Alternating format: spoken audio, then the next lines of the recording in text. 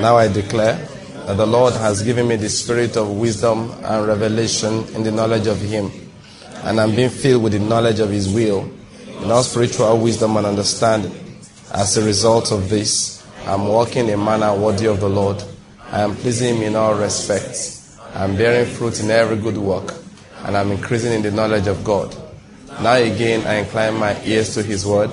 The word is entering my heart. It's giving me light and direction. It is healing me in every area. And it's making me more and more like the Lord Jesus. In the name of Jesus Christ. Amen. Amen. Amen. I said amen. Amen. Let me prophesy to you today. God will give you insight and direction in Jesus' name. Amen. The word will come to you and give you light.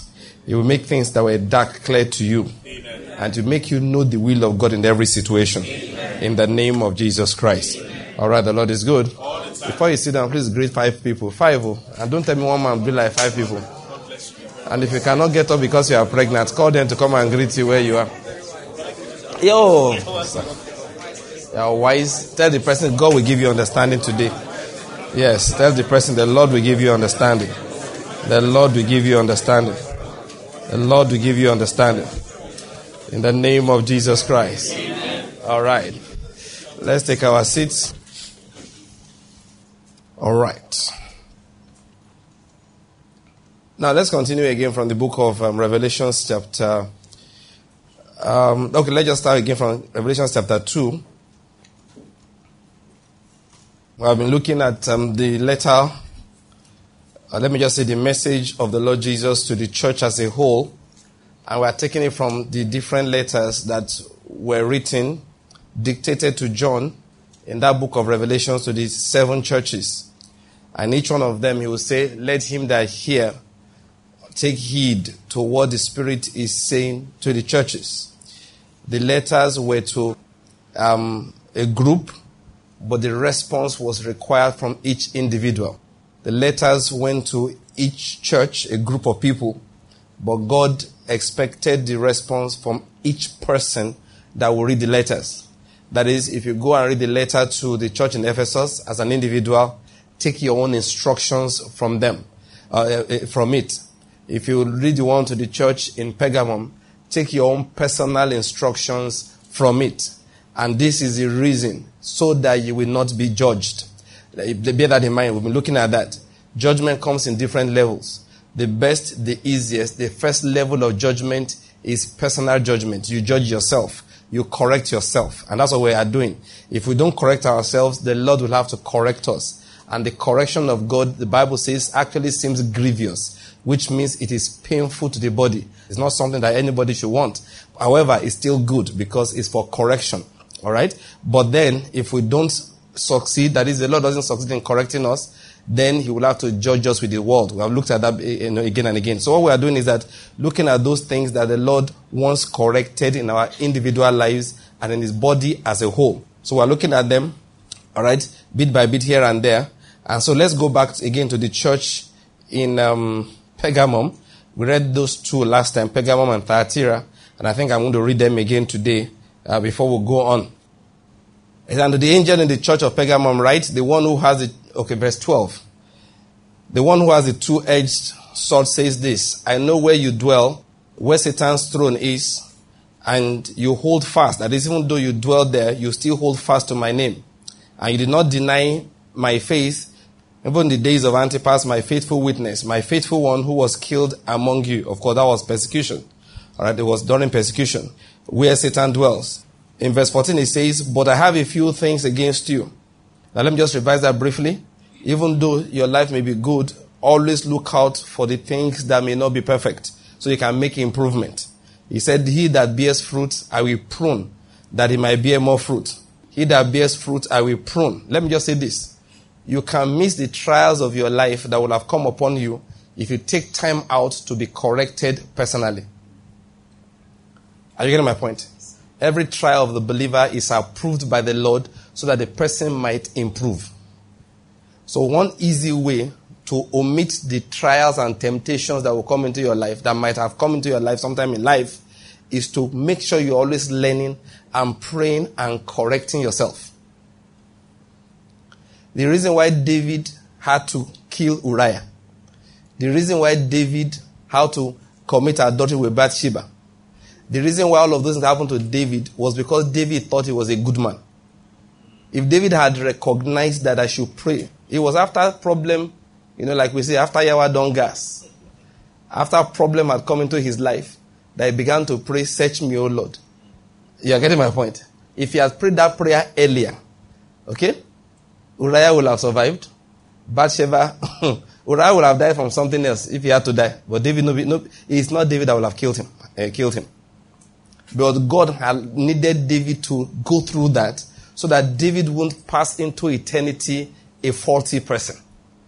Very important. And that's what God is doing in this life. He's pruning all of us, removing all the rough edges. Because by the time we exit this life, in each individual, he will have accomplished something.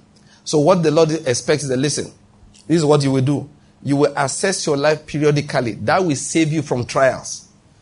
That will save you from loss of money.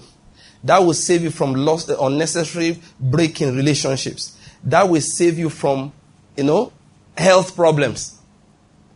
Believe me, many people, it will save them from premature death.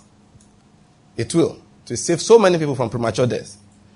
We say it all the time in English language. It's only a fool that learns only from his own mistakes. We learn from the mistakes of others. My brother, Pastor Courage, will always say, we learn from our elders, those who went to ministry ahead of us, both what to do and what not to do.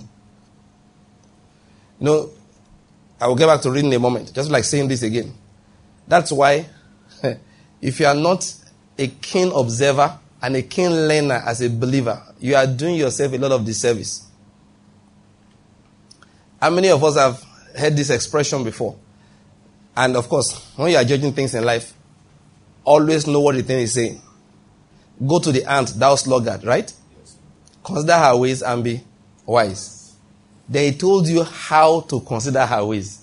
It's not in everything you be like the ant. Are you getting my point?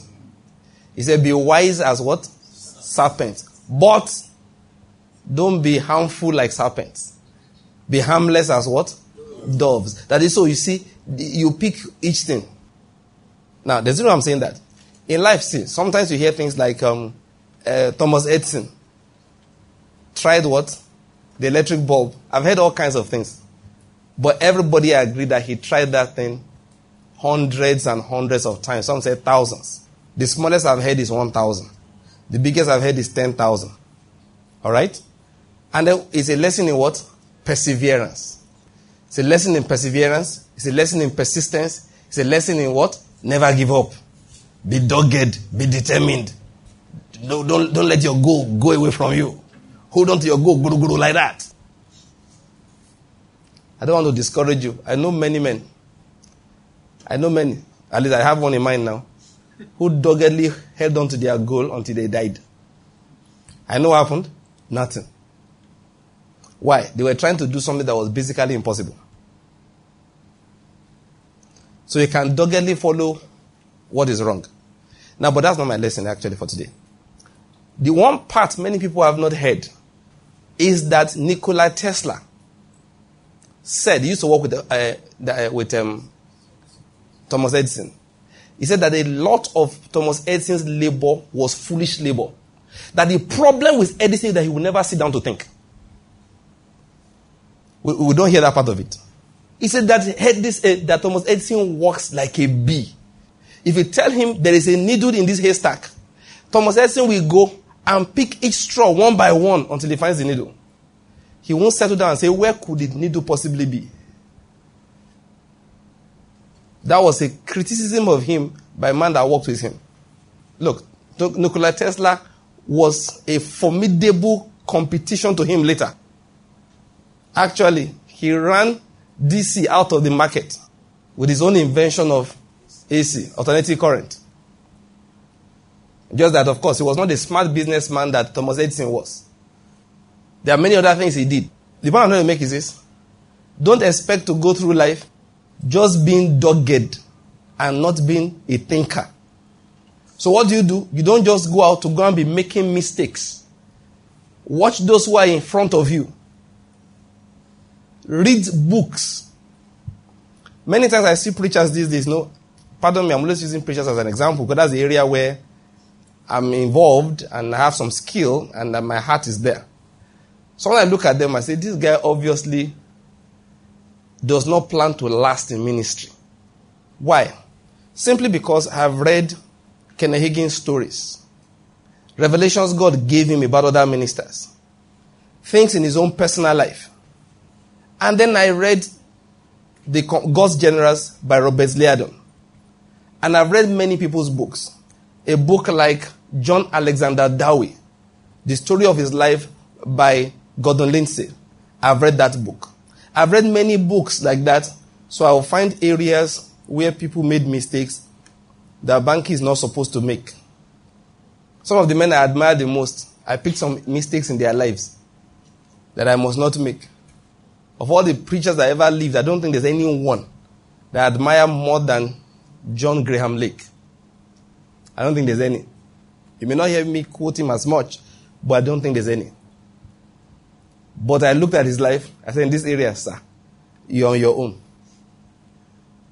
Why? I've seen that in this particular area. Now, he didn't do something evil. I'm not saying, sir, in this area of taking somebody's wife, you're on your own. No, he didn't do anything like that. That's not what I mean. It was in his dedication to ministry. There was a dedication he had to ministry in a particular way that I said this was not wise. He was relatively young when one day everybody woke up and he did not wake up. Died a few days later. He was just in his 60s. Listen, for the amount of power that passed through that man's hands, I was not happy he died that early. I mean, it's not as if you're going to live in this life forever. But I looked and said, why did things go like this? And I meditated and I thought about it. Well, the things I've learned, I will share along the line, but I will not say this exactly what I think about that area in his life. All right? I may not say that. I've learned many things, and I'll share them. But I picked my reason. Just put some things together and say, this area, Banky, don't copy this man as much as you love him. Very important. And it's not because I just made up my mind. I read other people's stories. I read the Bible. For example, I hear preachers talk as if, what are you doing resting? Recently, I was still in a program, and the pastor was, look, you want to live forever? There is work to do. What are you saying you are going to rest? What are you resting for? Once they start saying it, I'm looking at them and saying, sir, you're on your own. Why? The Lord Jesus sent people out. They came back. The same Jesus who said the harvest is plentiful, laborers are few. So what garners do you have for ministry that Jesus did not understand? The same Jesus said the laborers are what? They are few. Yet when the people came back, they were eager to go for the next mission. He said, come aside and rest for a while. When there was turmoil on the boat, on the sea, he was sleeping. He didn't close his eyes to pretend. Oga was asleep. So, I have a rule. I don't care whether souls are perishing. Doesn't mean I must perish too. I am going to sleep.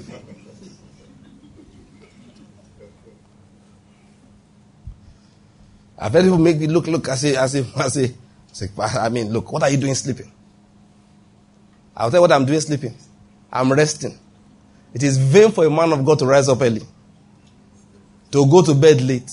If he does that, his ministry is growing by sorrows. Yes, that's what the Bible says. Eating the bread of sorrows. The Bible says the Lord gives to his beloved even while he sleeps. I'm advising you, read the stories of people who have gone ahead of you so that you don't have to make their mistakes. The more you learn deliberately, the less the trials you have to go through in life.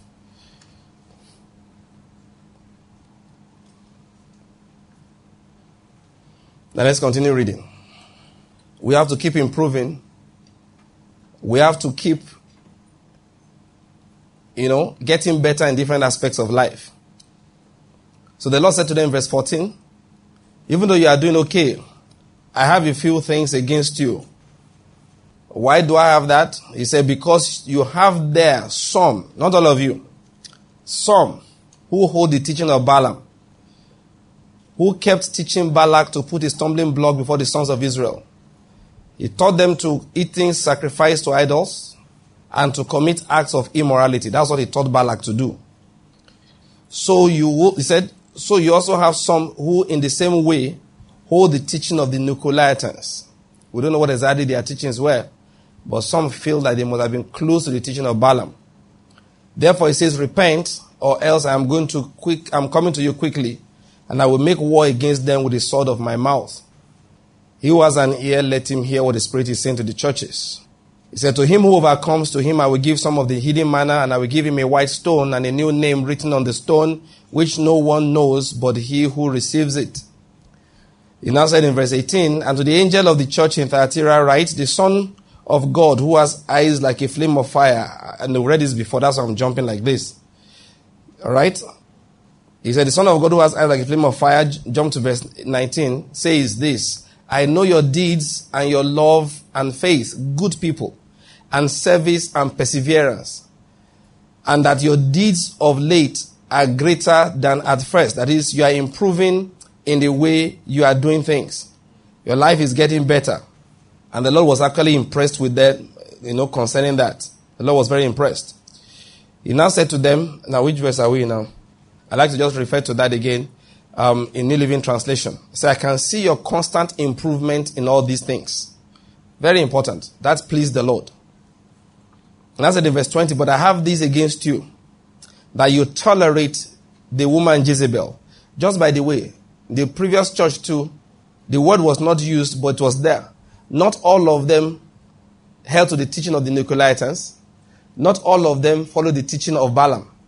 Okay? But the rest of them tolerated those who held on to those teachings. That's part of the problem. Here, the whole church tolerated one woman, a prophetess, where she calls herself a prophetess, and she teaches and leads my bondservants astray. The result of that is that they commit acts of immorality and eat things sacrificed to idols. I gave her time to repent, and she does not want to repent of her immorality. Now, please, mark the word immorality. I'll speak about it in a moment. He said, behold, I will throw her on a bed of sickness, and those who commit adultery with her. Mark the word adultery there. Again, I'll speak about it. I'll throw those who commit adultery with her into great tribulation, unless they repent of her deeds. Notice that they could have avoided the great tribulation by repenting of following her. She could have avoided her bed of affliction if she will repent. Are you seeing what I'm trying to say here? Okay? He said, I will kill her children with pestilence, and all the churches will know that the devil has come into them to start killing people. Is that what he said? Which is what we Christians would have loved to say. Is the devil. But Jesus said, I will kill her children with pestilence. And then everybody will know that I am he who searches the minds and hearts. And I will give to each one of you according to your deeds. But I said to you, the rest who are in Thyatira, who do not hold this teaching, who have not known the so-called deep things of Satan. All right? I place no other burden on you. Nevertheless, what you have, hold fast until I come. He who overcomes and he who keeps my deeds until the end, to him I will give authority over the nations. He shall rule them with a rod of iron, as the vessels of the potter are broken to pieces, as I have also received authority from my Father. And I will give him the morning star. And it says, he who has an ear, let him hear what the Spirit says to the churches. I'm basically today going to expand this further, which was what we discussed last time. I just feel like I have not released everything that we are supposed to learn in this particular area. Now, I said something last time. I think I should go over that again. I strongly suspect Jezebel here was not the name of that person. That's what I think. I'm not being dogmatic about it. Maybe somebody decided to call herself Jezebel. Are you getting my point? I don't know. But I suspect that was not her real name. I suspect the Lord gave her the name Jezebel to describe her. I suspect that the Lord just gave her that name so that people will know, what she represents. And as a matter of fact, everybody knew what he was talking about. But I want us to understand something, that these things are to be applied, all right, to our lives. Like I told you, mark a number of words. When he talked about her immorality and her adultery, those who commit adultery with her, I want to just explain those words briefly. There's literal immorality, physical, sexual immorality, And there is, of course, part of it, adultery. But it's deeper than that. If you read the Bible, the expression adultery is usually applied by God to people who, first of all, fundamentally, who depart from their God and go to another God. That's the first thing. And that's why when I told you about my book, Worship and Sex Control, that's what I tried to explain in that book, even though it's not fully finished yet. It's supposed to have released years ago. I just not gotten back to it.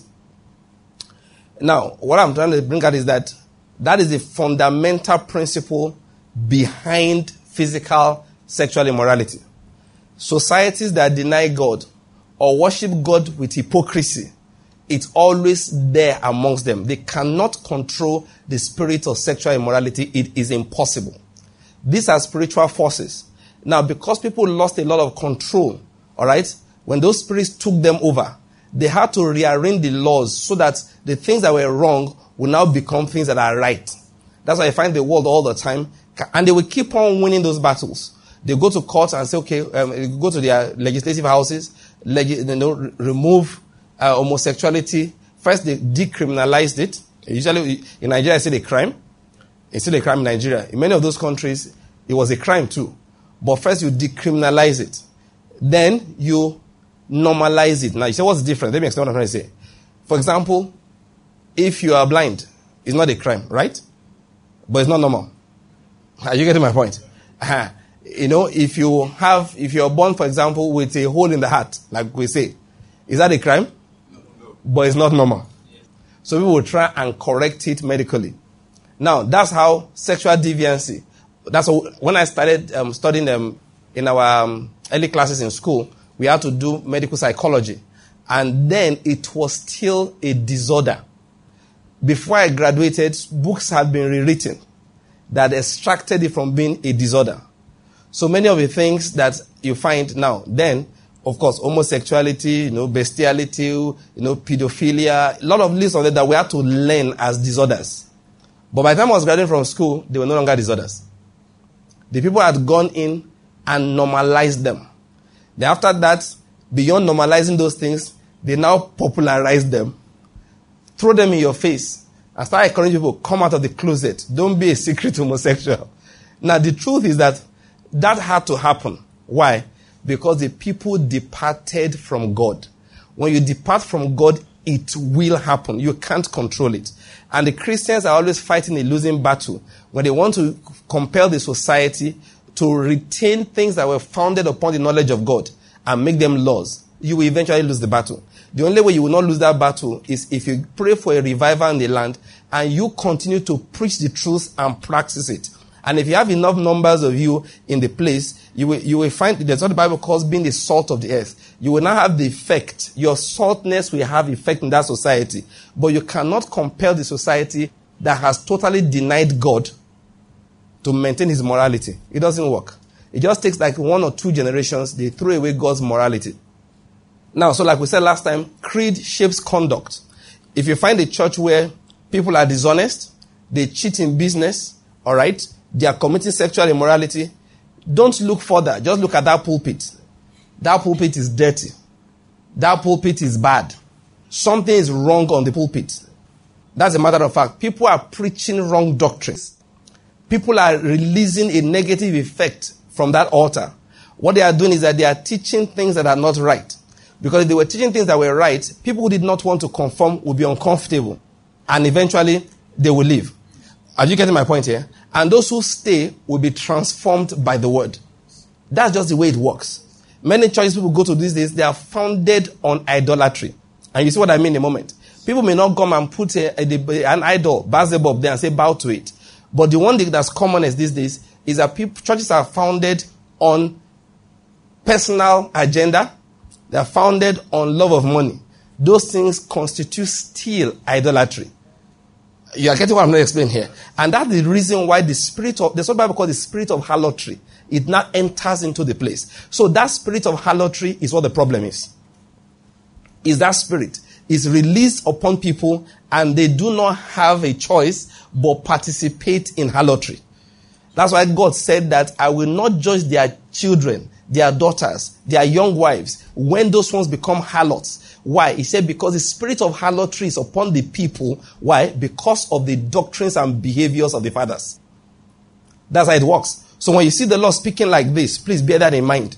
Okay? So it's not just about physical immorality. It starts with a foundational problem. Like I was explaining last time, which is what I'm trying to build up on again today, is that I believe that woman Jezebel was a teacher of wrong doctrine. That's the interesting thing.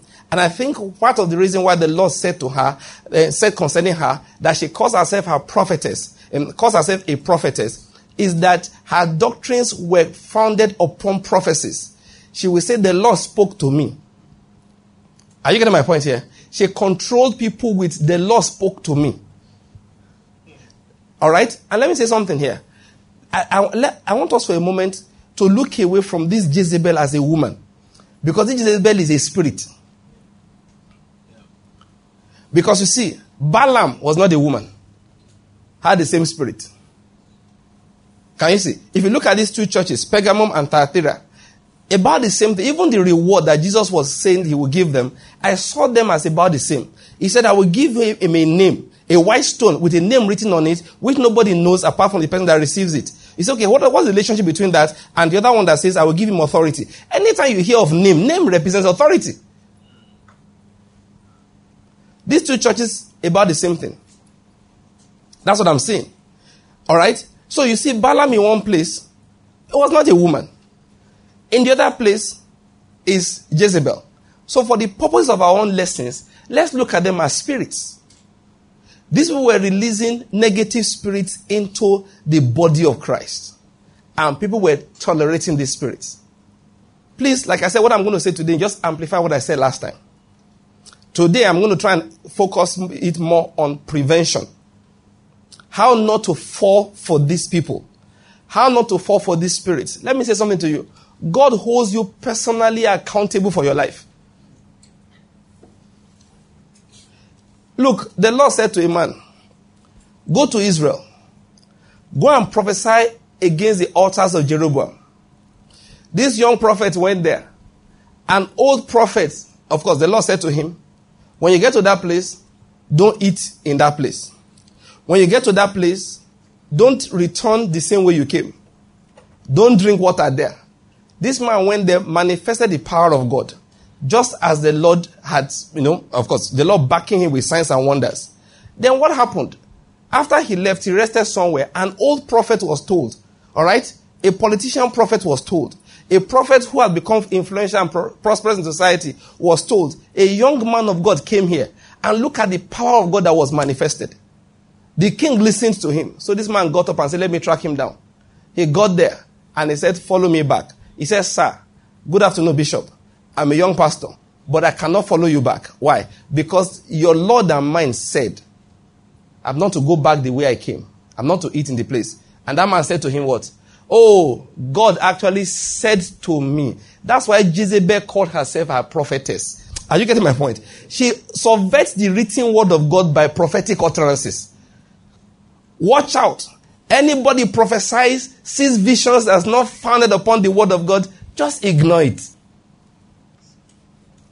One of the things God will do for you is to develop ogboju against prophecy. You will need it in this day and age. I call it ogboju against prophecy. That the man will tell you, thus says the Lord. You say, please excuse me, go and sit down.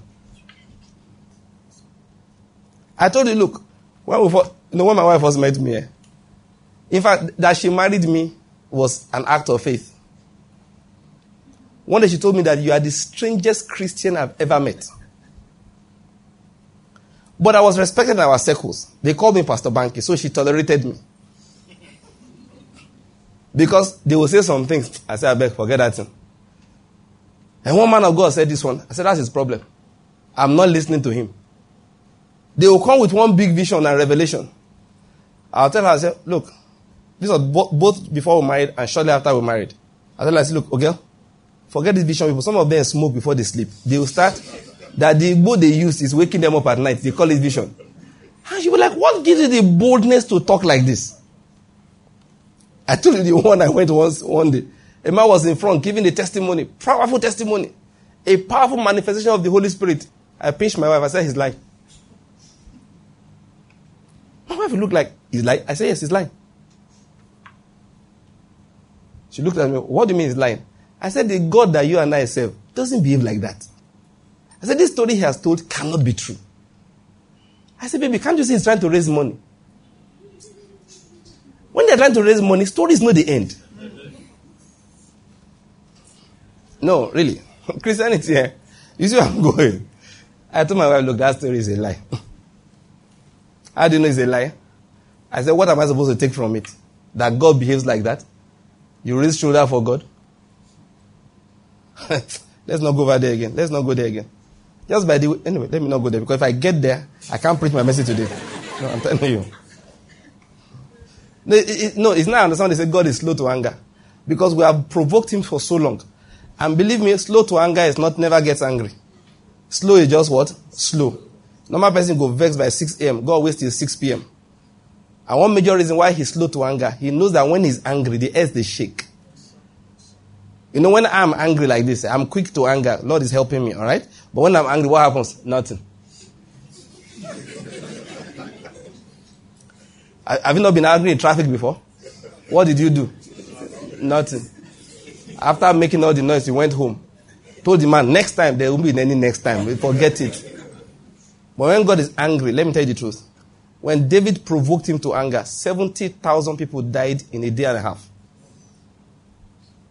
When Indonesia provoked him to anger, 250,000 died in a day. When Israel provoked him to anger, 17,000 died in a few hours. So that's why he likes his slow to anger, because he knows when he's angry, people will start blaming the devil. When he was angry with natural Judah, what we call Jews today, 6 million died in the hands of Hitler. So please, that's why he likes to take his anger slow. But he says, guys, slow is so you can repent too. It's not like I never get to the point of anger. Bear that in mind. Why am I telling that story? That old prophet told the young prophet that, listen, God said I should bring you back. I'm telling you this story because God holds you personally responsible for your life. The young prophet forsook the word of God and followed the old prophet back. That old prophet served him food, he sat down and ate. In obedience to the old prophet, against the express word of God, the sure word of prophecy that came to him directly. Never do anything that violates your conscience. Let me tell you something. Paul said, I know that dangerous wolves will come out from there to devour the flock. You think these people that call themselves men of God are your friends? Many of them are wolves. Wolves. They're out there. There are plenty these days. Don't give a hoot about your soul. What they are looking for is not what you are thinking. Messages manufactured to manipulate Christians. See, I'm a preacher. I know these things. When I talk like this, I have no beef against anybody. I just need to save myself and those who listen to me. I got my reputation early enough. Everybody left me alone. They tell you, they say, I want you to tell the people to sow a seed. I say, you are the pastor. Go and do it yourself. So that when God wants to kill you, I will be alive. No, you know the people you run with. I mean, I don't run in that group, so everybody, they left me alone from this years ago, so I'm cool now. People know the kind of mad things I say. And when they invite me, they expect me to say it. It's true. There are a lot of wolves out there. Back to my story. This man went back. This is a painful part. That same man, that lied, the Bible says that, but he lied to him. And that man prophesied again that because you have disobeyed the word of God. Listen to me. The young prophet died because he listened to the old prophet. As a young believer, when I first read that thing, it pained me. You know, there are times you are looking at God, you want to be angry with him. You were there when they were lying to this boy. You were there. Why did you not stop them from lying to him?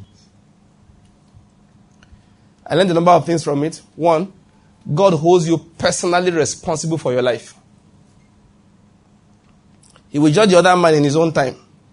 but he holds you personally responsible for your life. If you believe a lie, that's your problem. That is why I don't let visions sway me. Jezebel operates based on visions. The only way Jezebel can go against what God has said to everybody is that she has to tell you it's a vision. She has to tell you that she dreamt and went to heaven and did not see women that had hair extensions and jewelry. She has to say that because she cannot explain that based on the written word of God. And she's going to make all the women in town afraid. That's the only way Jezebel operates. Jezebel has to come and tell you that I dreamt, I had the revelation. I will not have a word, a scripture to back what she's saying. That is why when I say God holds you personally responsible for your life, you know, Christians are very funny. When you tell them, look, let's go and hear the word of God, they are busy. When I see your face, I prophesy, they run there. And so the pastors now realize that the way you gather a crowd is to promise them prophecy. So they start prophesying, thus says the Lord, when the Lord said nothing.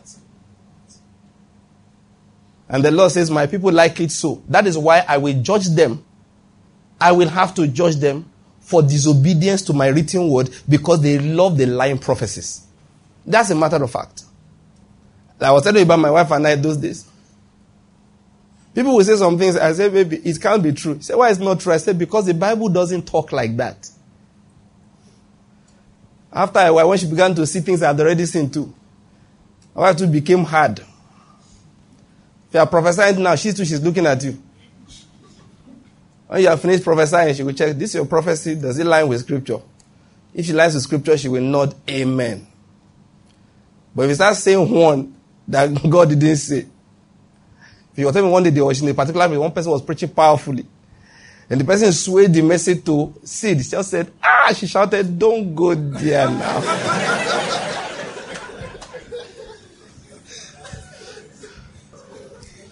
Let me tell you something, Avoid doctrines that are based on stories. Avoid doctrines based on stories. In Katomo, when Port Harcourt, he woke up at night, stumbled into a church channel.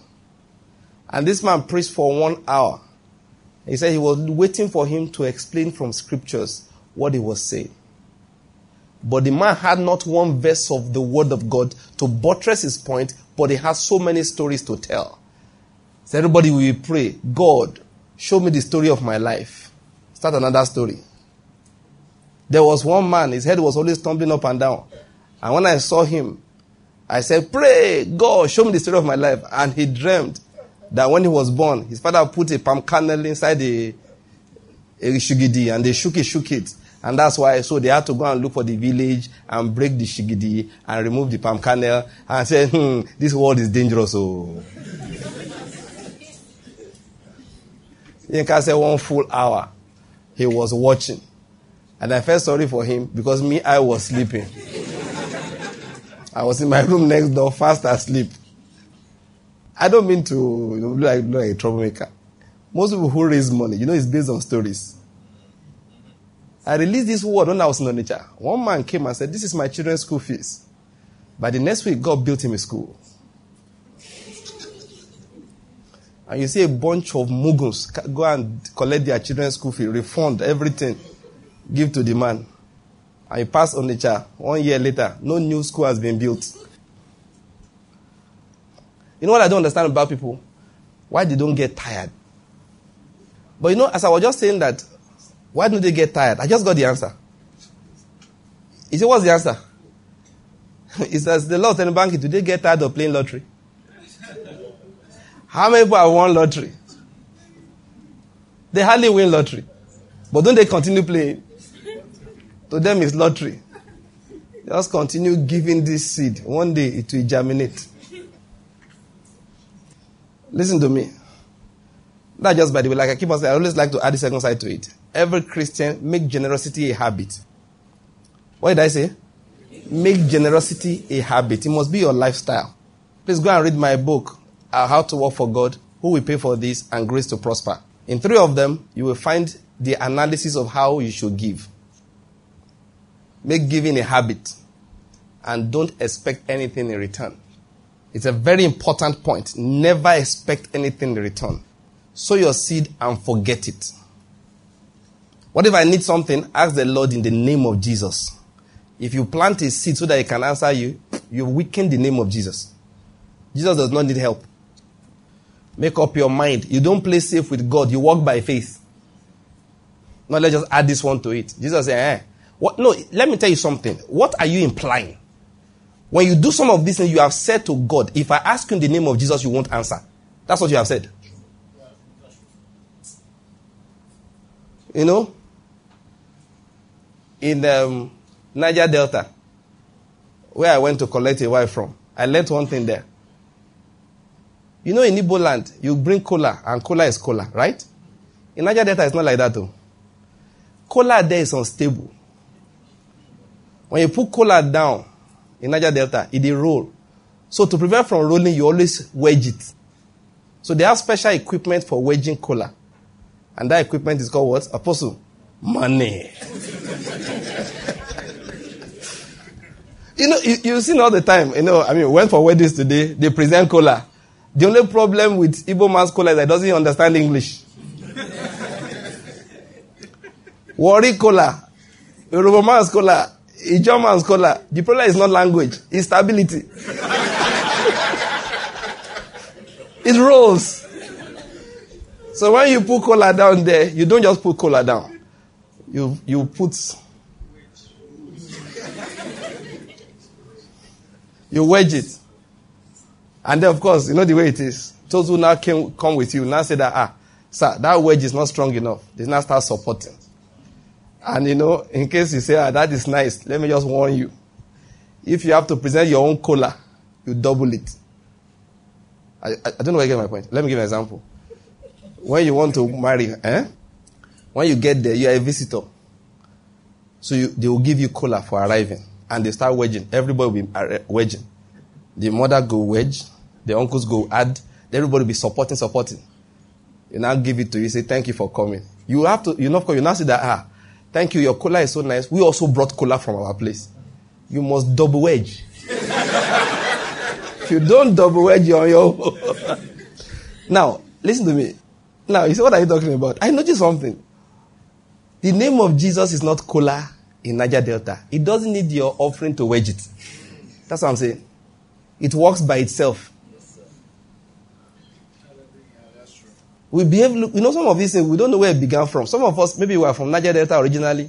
We became preachers, like Pastor Okemote. Now becomes a preacher. So when you finish praying, you will wedge the prayer. You won't know. You won't know where his doctrine began. You think it's scripture. No. You won't know that this one are from village. Now let's take Christian, listen to me. When you want to pray, ask in the name of Jesus. When you want to give generously. Don't tie the two. Please don't tie the two. Jesus doesn't like it. He doesn't like it. He just teaches generosity as a habit. And when we make generosity a habit, that is when many of the scriptures we have been quoting start applying to us. He that sows generously shall reap generously. You know, that's when it starts applying. Our minds, our hearts must never be on what we want to receive. That's just by the way. But listen, my emphasis. Christians make generosity a habit. The Bible says it's literally more blessed to give. It's more blessed.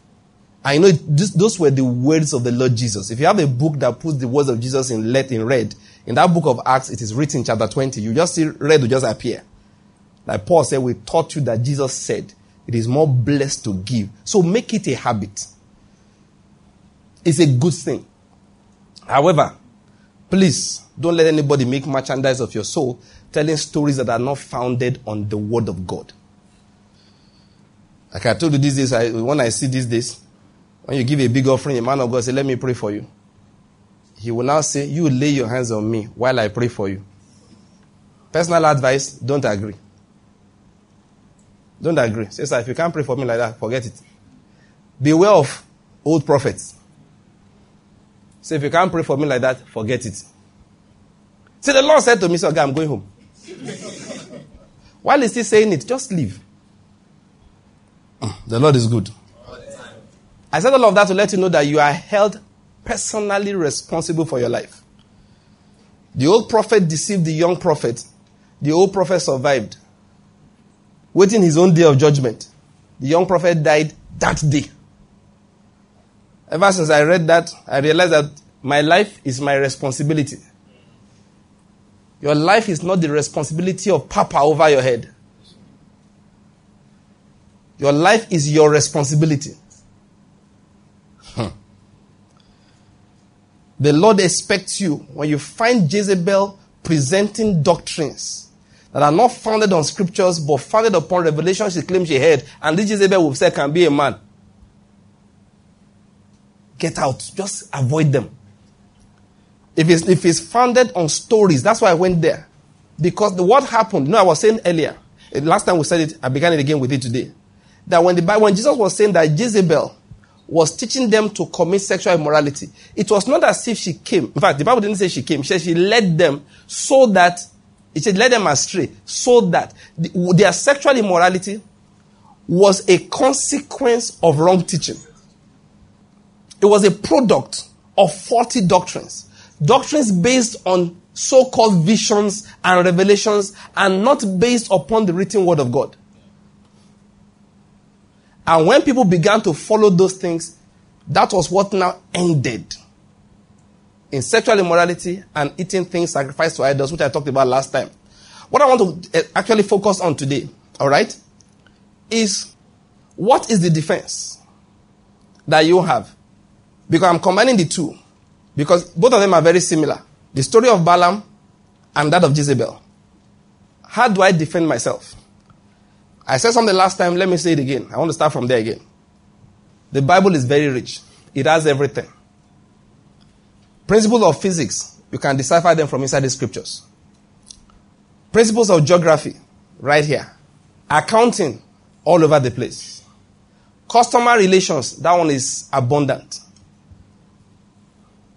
Most of the principles that motivational speakers use, they are from the scriptures.